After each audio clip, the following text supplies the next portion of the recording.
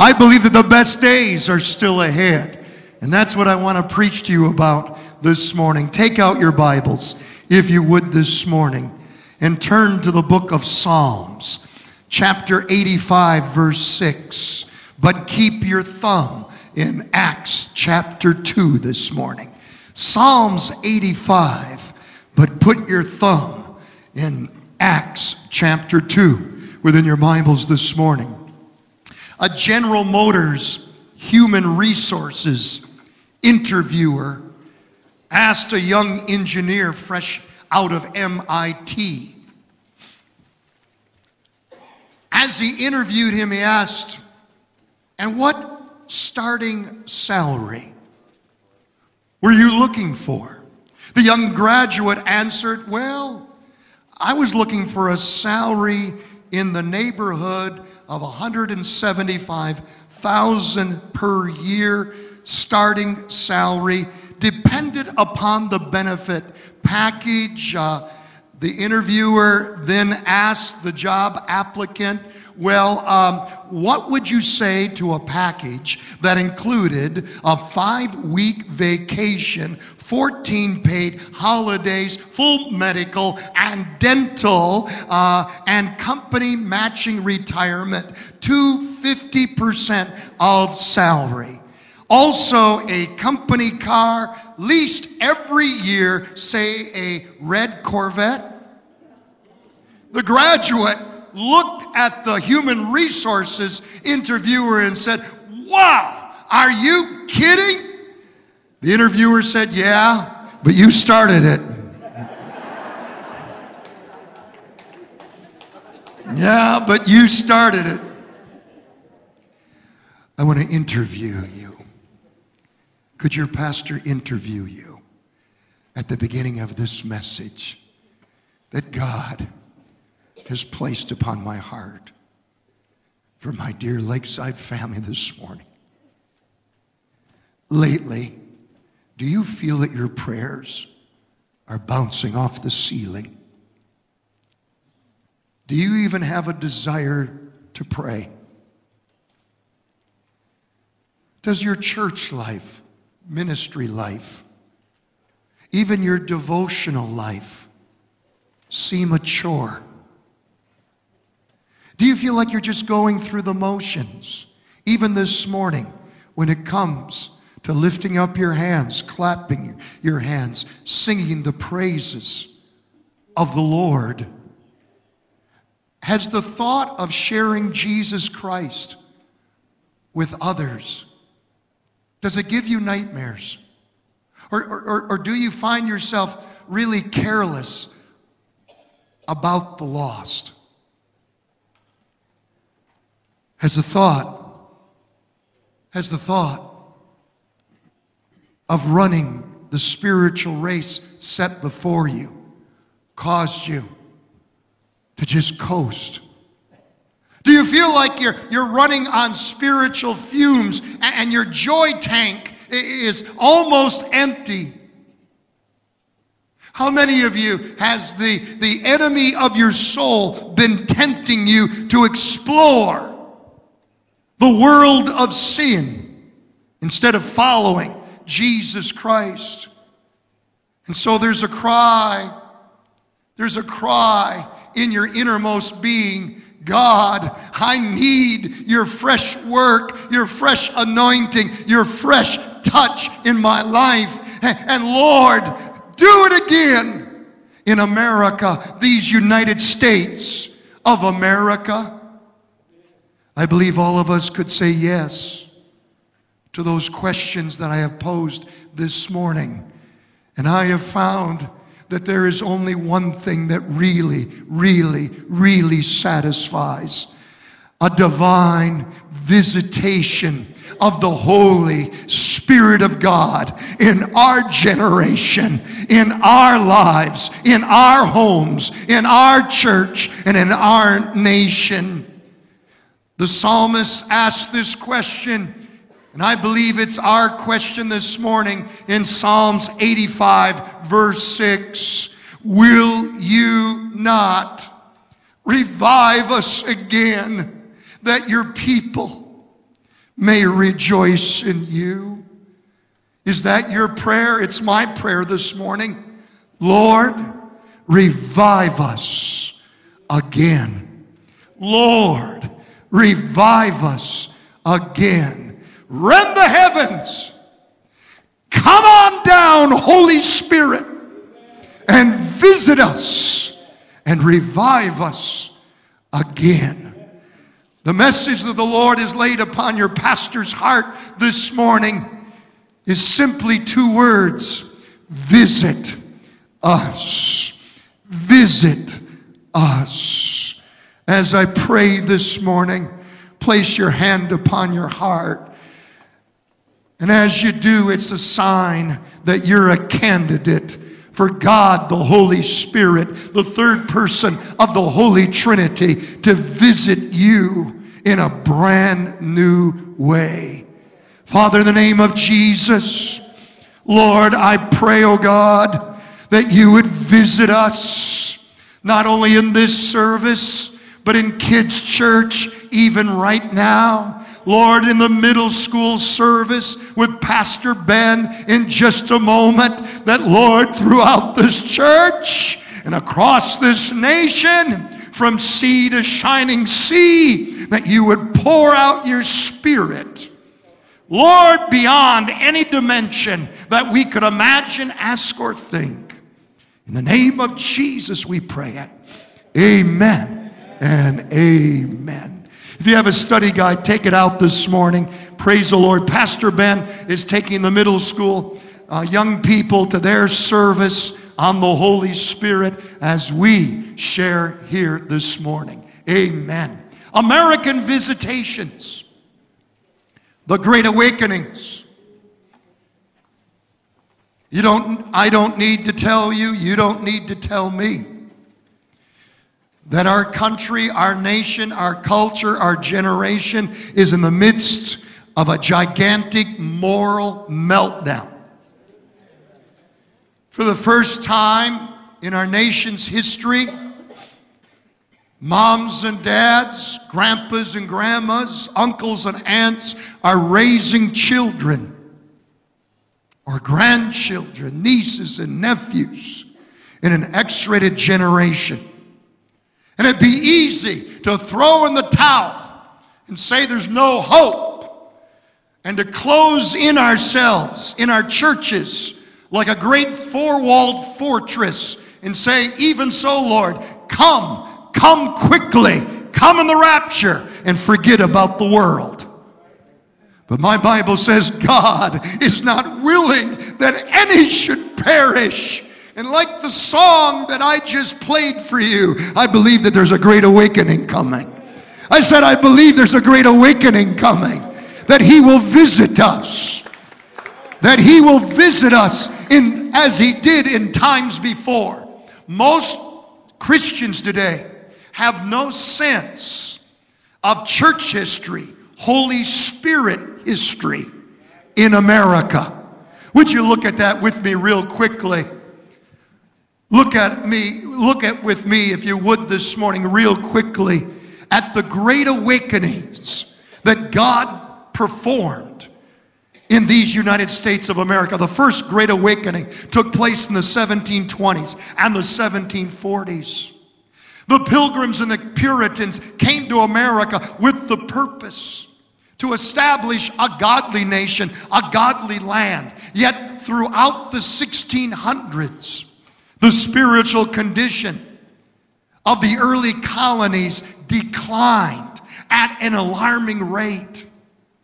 But revival came with a pastor in Massachusetts by the name of Jonathan Edwards.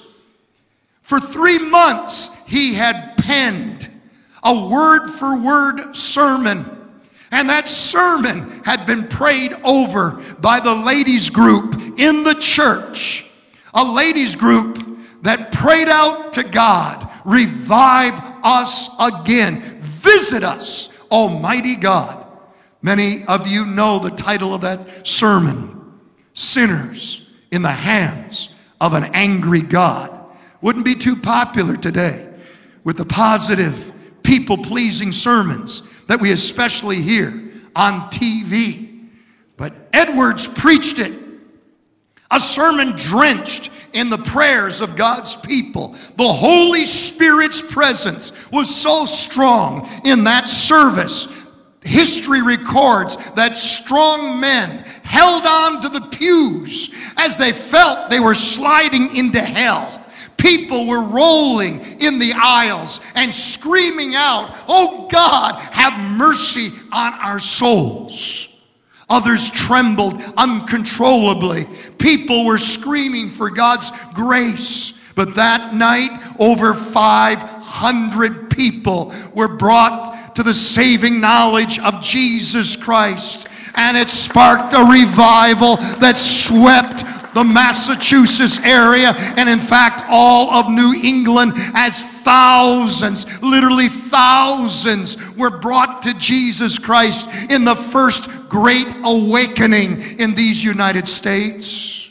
Because of revival, new training schools were birthed for the training of missionaries and pastors and evangelists. You might know the names of these schools: Princeton, Rutgers, Dartmouth, Brown University, Harvard were all birthed for the training of ministers.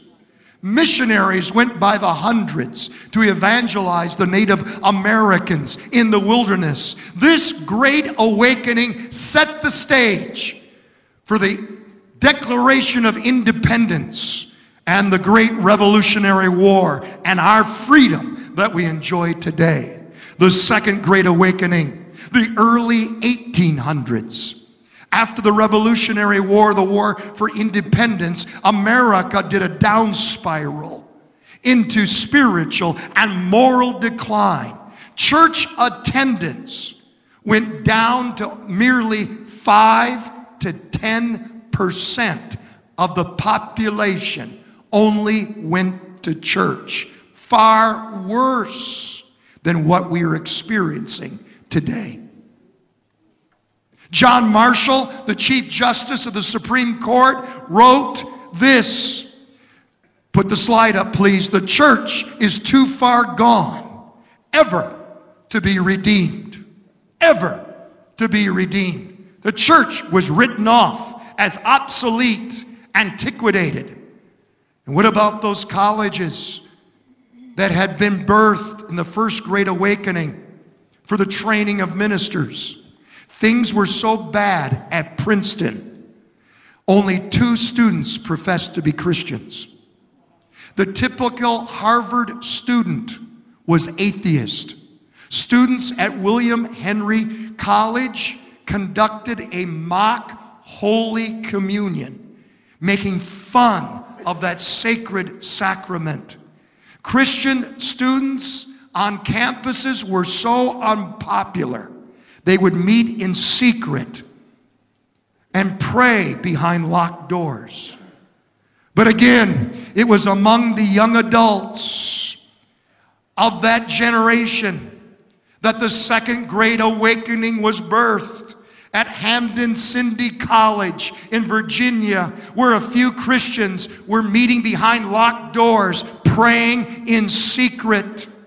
Students, one by one, began to fall down under the presence and the Spirit of God. More than half of the student body at that school became converted. The revival spread to other campuses. It especially spread to the state of Kentucky, where they had camp meetings that were called Brush Arbor meetings. There was the Haystack Revival, the prayer revival. Hundreds, thousands were coming to Jesus Christ because of the revival that was spreading like wildfire across the Midwest, the East, and the West. The Spirit of God was so powerful at these outdoor camp meetings. People would fall to the ground crying out loud to God and His mercy. Thousands were saved.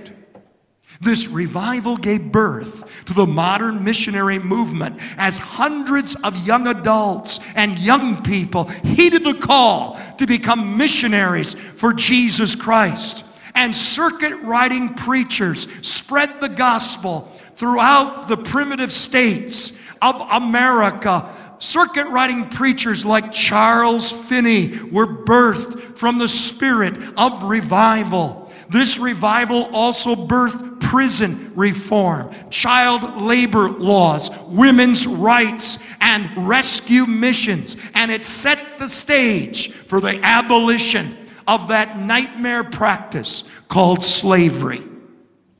Then the third Great Awakening, 1850s to 1860s. After some years, the passion of revival died. And America once again became morally and spiritually bankrupt in the mid-19th century. However, in 1857, God raised up a businessman. Do you believe that God can use businessmen? God raised up a businessman who said, I'm going to start prayer meetings. His name was Jeremiah Lamphere, and he announced a prayer meeting to be held on September 23rd, 1857, and only one person showed up. But in a few months, as a result of men who kept praying, women who kept praying, in just a few months, more than 50,000 people per day were praying, and a prayer revival was sweeping America. At the height of the revival in 1857, offices and stores across our nation were closed at 12 noon. Why? For prayer. For prayer. I know that sounds, in this day and age, that sounds impossible, impractical, but it's in our history books. And God raised up spiritual leaders like D.L. Moody at this time, and a hymn writer. We sing many of her hymns. Her name, Fanny Crosby. And the hymns that were composed, Revive Us Again. And a song that we love, Blessed Assurance, Jesus is mine. Birthed through this revival. This revival spread from city to city. It spread to Cleveland, Ohio, Chicago, Illinois, Cincinnati, Ohio, and praise the Lord, Detroit, Michigan. And between 1 and 2 million people are estimated to have found Jesus Christ as their Lord and Savior. Hallelujah. But to really understand divine visitations, to really become keenly aware of what happens when God's people cry out, visit us, visit us. We need a fresh visitation. Visit us, Lord. To understand this, I must take you to Acts chapter 2, to the first and great visitation called Pentecost. Acts 2:1. And when the day of Pentecost was fully come, they were all with one accord in one place. Pentecost. Pentecost. It's a Jewish holy day. It is their Thanksgiving day. It's a Greek word meaning 50. For 50 days had elapsed since the resurrection of Jesus Christ from the dead. Acts chapter 2 verse 1 says they were all with one accord. This accord business, what does it mean? We're not talking Honda Accord here. It means of being of one agreement, one mind. The unity was a beautiful thing. And God responded to a people that were of one mind, crying out to Him. Yes, they were of one mind in crying out to the Lord, visit us, visit us. You see, Jesus had already promised what would happen. Jesus said, behold, I send you another comforter. Let not your heart be troubled. I'm sending you someone just like myself. The comforter is coming. Jesus had promised to them that the presence, the person, and the power of the Holy Spirit would be upon them as they prayed with expectation for a divine visitation. Of who? Luke 24:49, Jesus said, I will send the Holy Spirit just as my Father promised, but stay here in the city until the Holy Spirit comes and fills you with power from on heaven. Let's look at what happened when the church prayed with expectation. I can't tell you how important it is to pray with expectation. Let's look at what happened when the early church prayed with expectation for the Lord to visit us. Acts 2:2, and suddenly there came. Write that word down, suddenly. It's a key word in the Acts 2 story of visit us. Suddenly, there came a divine visitation. Why? In answer to their prayerful expectation. This divine visitation wasn't man's agenda. It wasn't on man's format. It wasn't a scheduling by man. It was God's agenda. It was God's doing. It was a God thing. God was breaking in. God was moving with a fresh anointing, a fresh touch, a fresh work. Before we pray for revival upon our nation, we must see it in our churches, in our homes, and in our lives. Half of the 386,000 churches in America last year did not report one convert. My Bible and your Bible says that judgment will begin in the house of the Lord. It's no wonder America is now the third largest unchurched, unreached nation in the world. We have more heathen, more unbelievers, more, think of it, non-Christians than hardly anywhere else in the world per capita. There are more Christians in communist China today than there are in these United States of America. Suddenly, we read in Acts 2. But how about the assemblies of God? The church that we're in fellowship with. I just came last month from our general council, and the report has gone out that for the first time, there are not enough young pastors coming on the scene to fill the pulpits of the men who are retiring. The average age of your Assembly of God pastor today in America is age 60.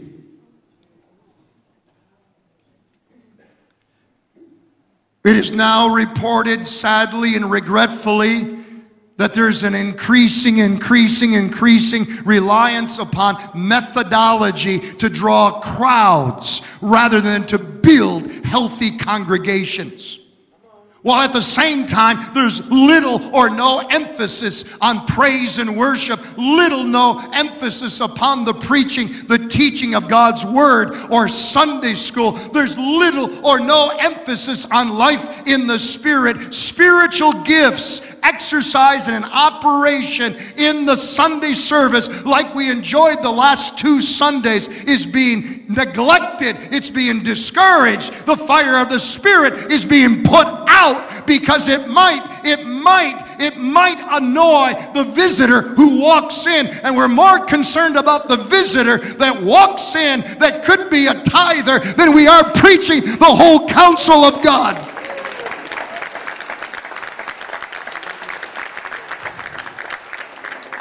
The alarm went out that more and more and more of our churches, I'm talking about Pentecostal Assemblies of God churches, are no longer giving invitations for the unsaved to be saved. No longer giving invitations for people to be born again. And preaching against sin is put down, ignored, neglected, and thought of something that's antiquated, obsolete, and not of our contemporary generation. Your pastor went on a hospital call this week to Troy Beaumont Hospital. And as I was ministering to the dear one of this congregation, she said, "You know, Pastor, I've had a number of people come to me and tell me that Pastor Phil isn't modern enough. And he needs to get in step with the times." I was thinking, and I thought it was about the way I dress. I thought they were referring to the fact that I don't wear red tennis shoes and jeans and a t-shirt when I preach, as so many are. And I asked that, and she said, no. It's because you preach the full gospel of God. It's because you preach on holiness. It's because you condemn sin. And you call the saints up to higher ground. It's because you preach the whole loaf and not just a slice. It was just told us that one of our Assembly of God pastors was cornered by his board of deacons and told to curtail the altar services after the Sunday morning services because people, and especially the deacons, were not able to watch the football games on TV Sunday afternoon. I've been asked, "Pastor Phil, when will there be a I'm okay, you're okay service? When will there be a service that will not shock the visitors that walk in? Where will there be a service where there will not be the speaking or praying in tongues and with the spiritual gifts being exercised? Where will there be a service where people are made to be uncomfortable because there is an invitation to shun hell and to gain heaven, and that sinners need to get right with God? Where will there be a service where the blood of Jesus is not verbalized or vocalized?" I looked him in the eye and I say, never, as long as I'm here. Never. I'm accountable to God. And I need to preach the whole book and not just a part of it. Listen, we don't need another seminar. We don't need another conference or workshop. We need another Pentecost. We need to cry out, "Oh God, visit us. Visit us now." We desperately need a suddenly where God breaks in and God breathes upon us.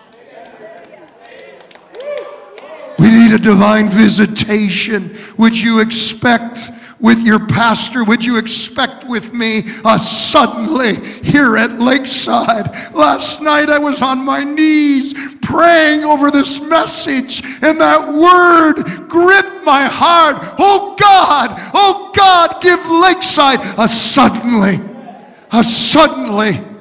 Visit us again. Mark it down with God. Suddenly there came a sound. Acts chapter 2 verse 2, and suddenly there came a sound from heaven as of a rushing mighty wind, and it filled all the house where they were sitting. Today we have churches with multi-million-dollar sound systems, and I don't have a problem with that. We need to beef up ours. But more than that, my heart craves for a sound from heaven. A sound from heaven. A sound from heaven. The sound of a mighty rushing wind.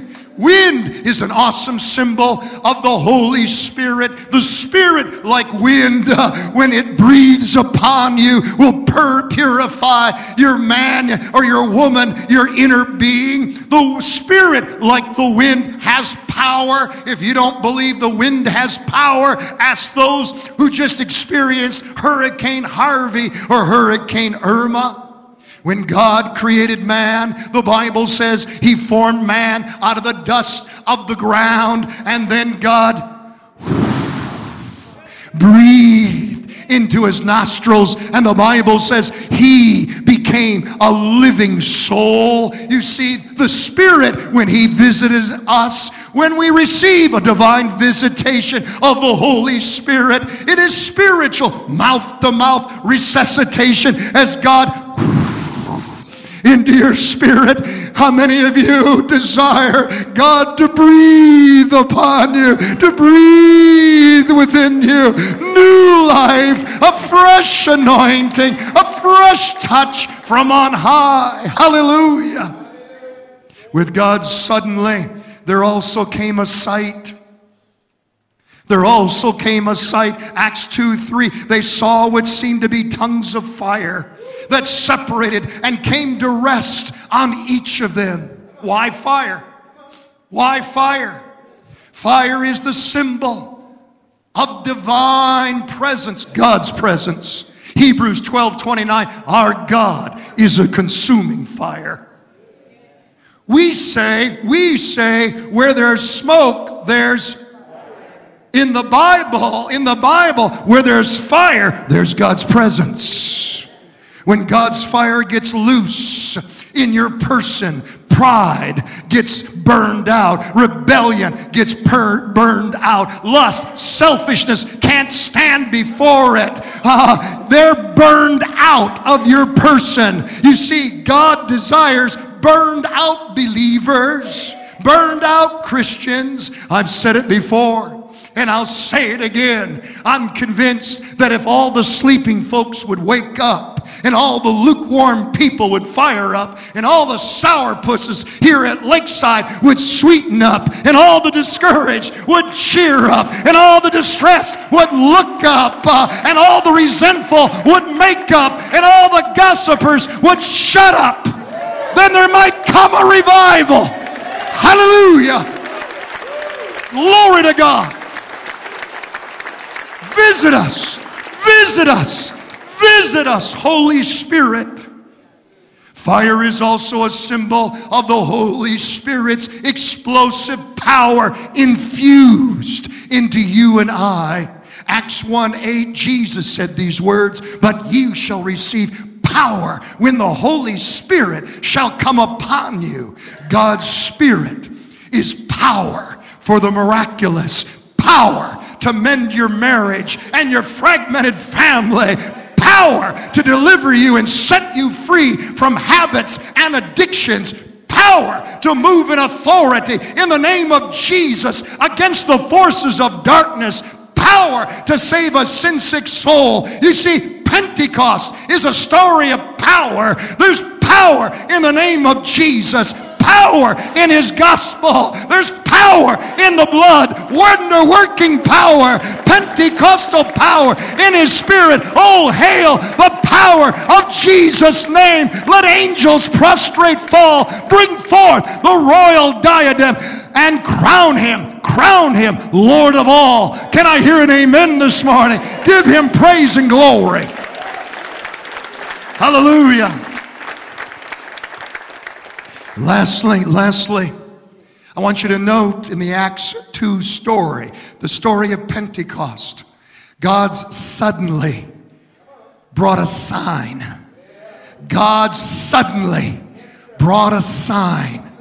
Acts 2:4, and they were all filled with the Holy Ghost and began to speak with other tongues as the Spirit gave them the utterance. The Holy Spirit gave them the words. They did the speaking. The Holy Spirit gave the words. This is supraconscious. Right now as I'm speaking to you, every word is being framed a microsecond in my brain before it comes out of my mouth. But when you speak in God's prayer language, when you speak in God's praise language, when the Holy Spirit gives the words, it is supraconscious. It bypasses the conscious mind and it flows from your mouth. Twice in my ministry, I have had people that I have ministered to, dear saints of this church, who were known because of a stroke to be unable to speak, to communicate, to talk. But when the Holy Spirit of God would come down, they would speak with other tongues because their human brain was not involved. Hallelujah. Hallelujah. This is supernatural. It cannot be manufactured or fabricated by man. It uses your mouth. You need to be willing to open your mouth and open your life for the Lord to visit you, to breathe through you, to speak through you, and He is faithful to do so. The sign that the Holy Spirit had filled believers with power was speaking in unlearned languages or tongues. The Greek word is glossolalia. Glossolalia. You ask, why tongues and not something else? You know, God could have filled them with His Holy Spirit and they would all been doing this. Oh, He's got it. His arm's moving. Look at that. Hallelujah. Glory to God. He's got it. Why? Why? Why did God choose tongues? Why did God choose what the Bible calls the most unruly member of your body? Well, first of all, it was in fulfillment of a Jesus prophecy. Jesus said in Mark 16:17, and these signs shall follow them that believe. They will speak with new, what? Tongues. Why tongues? Praying in the Spirit, praising in the Spirit is the ultimate affirmation that Jesus is Lord of your life. James chapter 3 verse 6, the tongue is a flame of fire. It is full of wickedness and poisons every part of the body. The tongue is set on fire by hell itself, and it can turn our whole lives into a blazing flame of destruction and disaster. And you ask me why God chose to tame the tongue with His Holy Spirit's visitation. The Bible reveals that the tongue, you see, controls the whole person. The whole person. The Bible says in James 3:2, if anyone can control his tongue, it proves he has perfect control over himself in every other way. The baptism in the Holy Spirit is tongue taming. Tongue taming. It is a testimony of a person's willingness for God, Jesus Christ, to control their entire being. I read a documented statement by a Spirit-filled neurosurgeon, and I love what he says. Oh, it perfectly makes sense with the biblical record and teaching. He said this, I understand why God uses speaking in tongues. The speech centers, the frontal lobe, dominate the brain. I don't see how God Himself could do much about the physical brain unless He got a hold of the speech centers. Wow.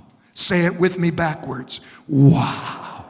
When you're baptized in the Holy Spirit, you're given a new prayer and praise language. This is prayer. This is praise in a whole new dimension. It is not controlled by your brain. It is not limited by your limited English vocabulary or the vocabulary of your mother tongue. Have you ever struggled in prayer? Have you ever struggled in praise? You know, our English language is so limited. The other day, I looked at the woman who I've been married to now for almost 40 years. Yes, we're both a little different from age 22 when we were married. But I looked at those beautiful hands that fed and diapered my children, birthed my children. I looked at that beautiful woman of God that has never let me down. I've let her down plenty, but she's never let me down, and it just bubbled in me. I love you. But that seemed, those three words, so inadequate for what I felt. You know, we can say, I love my wife, I love my husband, I love Chevrolet, I love apple pie, I love hot dogs. I hope you understand the levels of degree of love there. English vocabulary and verbiage is so limited in its parameters. But when you speak God language, you see, when you pray in tongues, when you praise in heaven's language, you are not praising, you are not praying with a limited verbiage or vocabulary. You are praying in the spiritual dimension. You are using God language, heaven's language, which is enlarged in unfathomable, infinite scope. Your prayer and praise time knows no boundaries or barriers whatsoever. And they're always, your prayers are always 100% on the target, hitting the bullseye. 1 Corinthians 14:2, he who speaks in a tongue does not speak to men, but to who? To who? To who? To God. For no one understands him. In his spirit, he is speaking. What? Mysteries. Divine revelation. God's words. With the very miraculous power, gifted words that God used to create the universe and all that there is with his word. Let there be light. Existence came out of non-existence. When you pray in the Spirit, when you praise in the Spirit, you're using God's power words. You're using creative, restorative, life-building words.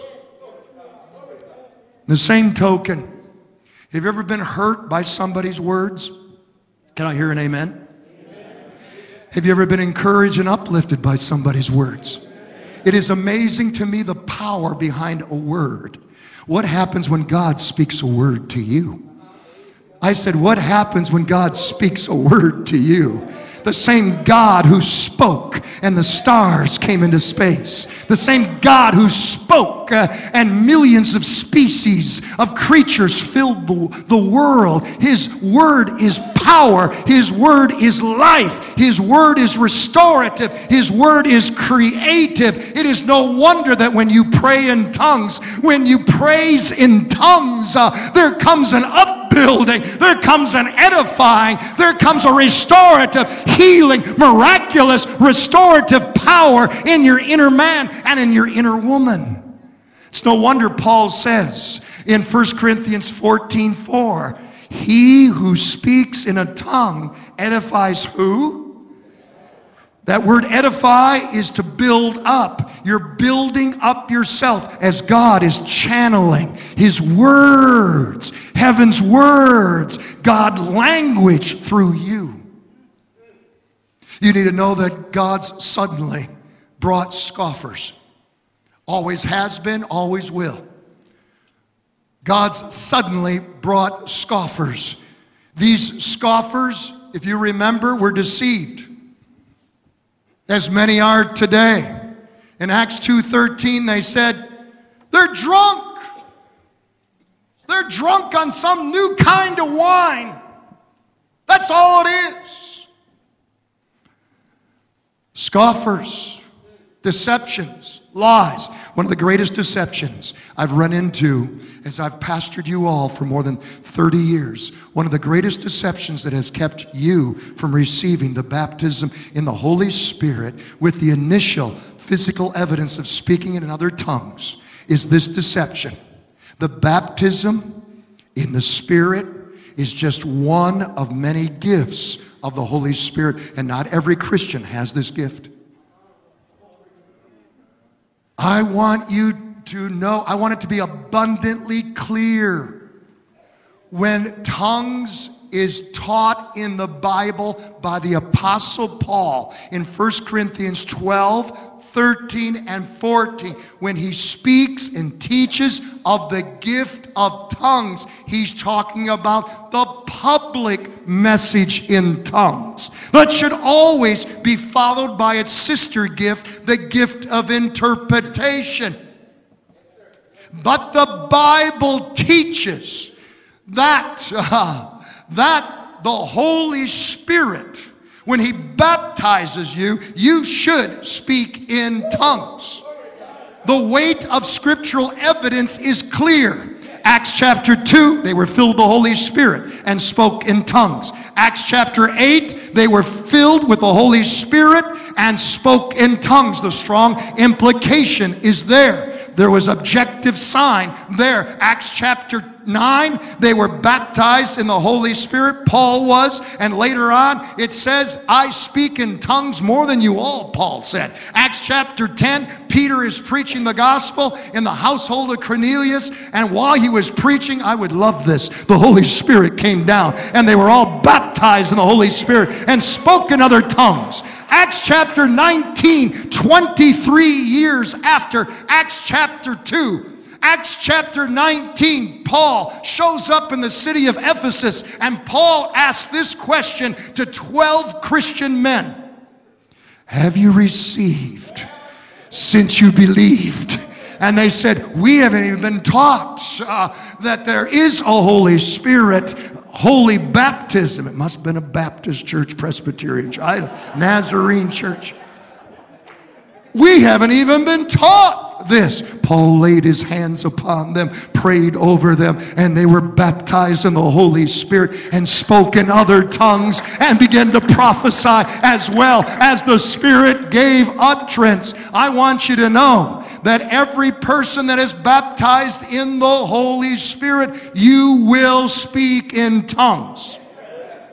As evidence, the initial physical evidence that you have been filled with the Spirit. But not every person that is baptized in the Holy Spirit and who speaks in tongues has the gift of the public message in tongues. Don't get the two confused. Don't succumb to the deception of the lie that, I just don't have that gift and so I don't need to seek it. No, no, no, no. Acts chapter 2 verse 38, Peter preached, repent. Be baptized, every one of you, in the name of Jesus Christ for the forgiveness of your sins. How many of you have been born again and you've been water baptized? Now circle the word and. It's an important conjunction. And you will receive the gift of the Holy Spirit. Who is this promise for? The promise is for you.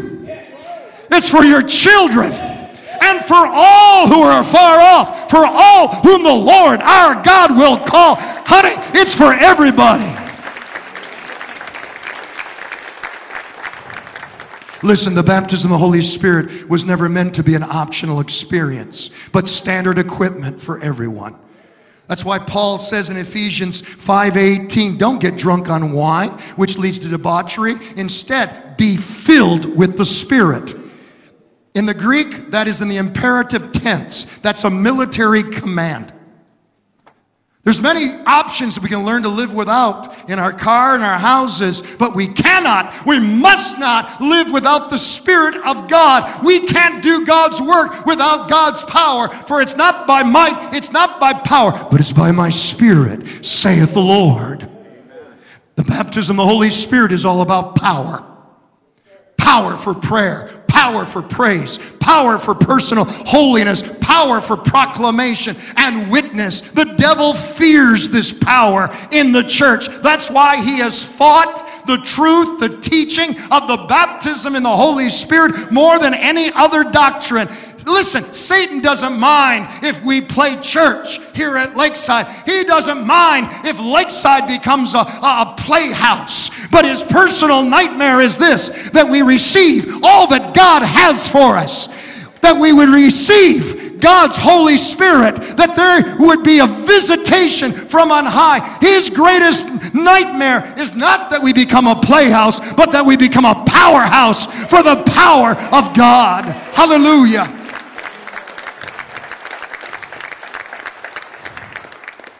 I declare to you that we're overdue for an outpouring of God's Spirit upon our nation. In the early 1900s, in the wake of the Civil War, America spiritually declined again. Many of you know about the Roaring Twenties. But then the greatest revival in history erupted in the early 20th century in Topeka, Kansas. Some young people, some young adults. Notice, every revival practically begins with the young. Some young adults had gathered for a prayer meeting. And on January the 1st, 1901, believing that the baptism of the Holy Spirit is still for today, the first to receive was Agnes Osmond. Listen to her quote. She says, it was nearly 11 o'clock at night when it came into my heart to ask for hands to be laid upon me, that I might receive the gift of the Holy Spirit. As hands were laid upon my head, the Holy Spirit fell upon me, and I began to speak in tongues, glorifying God. It was as though rivers of living water were proceeding from my innermost being. But it was the Azusa Street Revival in 1906 in Azusa, California, led by a blessed Holy Spirit empowered, one-eyed African American pastor. The Azusa Street Revival that spread Pentecostal fire around the world. It was out of this revival that the Assemblies of God, the network, the fellowship this church is a part of, was birthed in 1914 with one main purpose: to be the greatest missionary force the world had ever witnessed. Aftershocks of this early 20th century revival came with the charismatic renewal. The charismatic renewal. Can I interview you one more time? How many here this morning? How many here this morning, you are former Catholic? Would you lift up your hand high?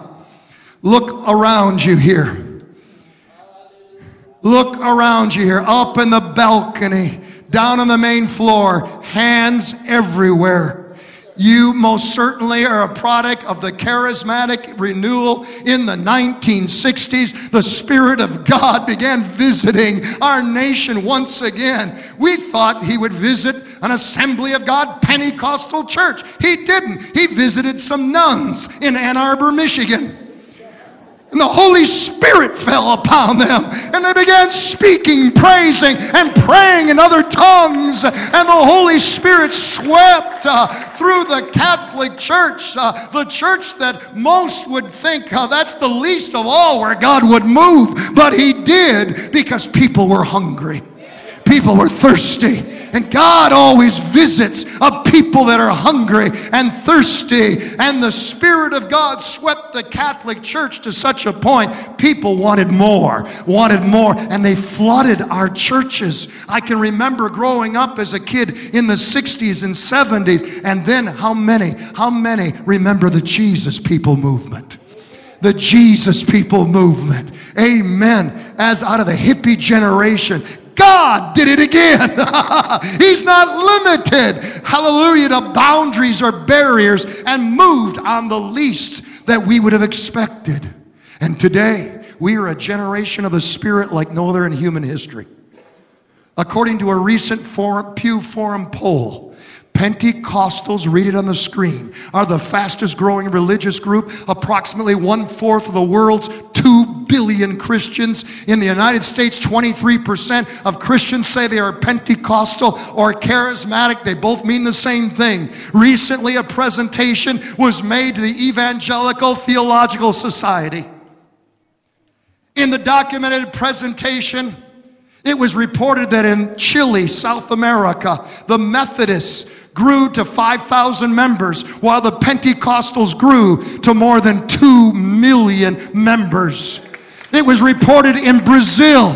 In Brazil, the Baptists grew to 1,050,000 members, while the Pentecostals grew to over 21 million in the nation of Brazil. I want you to consider it. In early 1901 in Topeka, Kansas, there was only one documented tongue-talking Pentecostal on the planet. Today, it is reported there are more than 500 million Pentecostals around the world today. What does it add up to? Church history's greatest revival. Would you stand with me this morning? Would you stand with me this morning?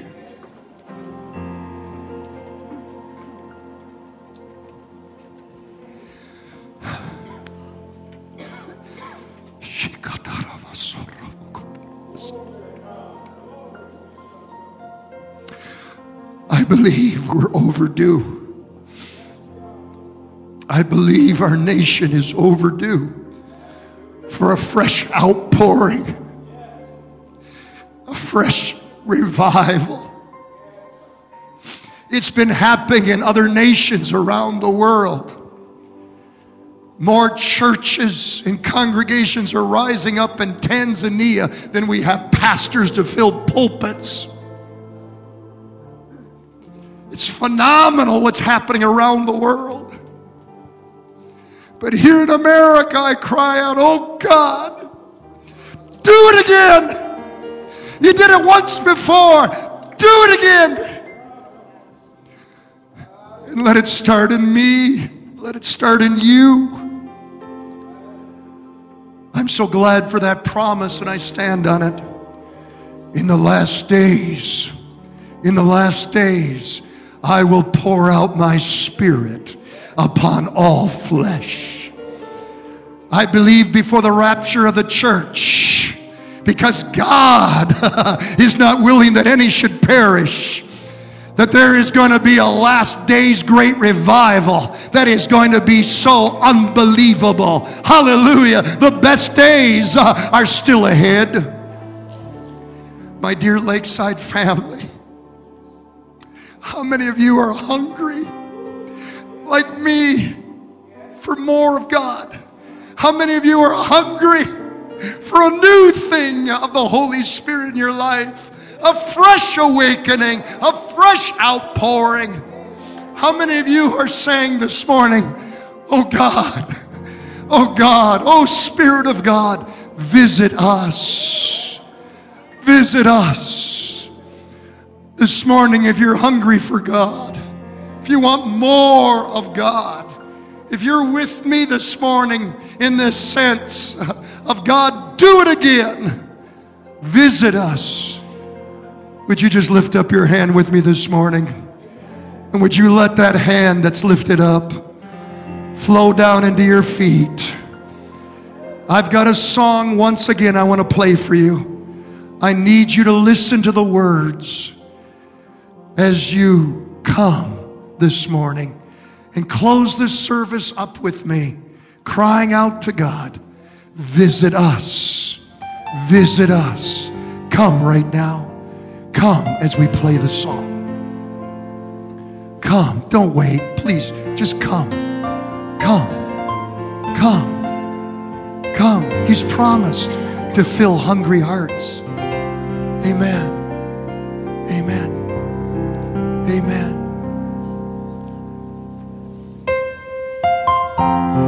Precious Jesus. Visit us. Visit us. Come, Lord Jesus, now. Visit us.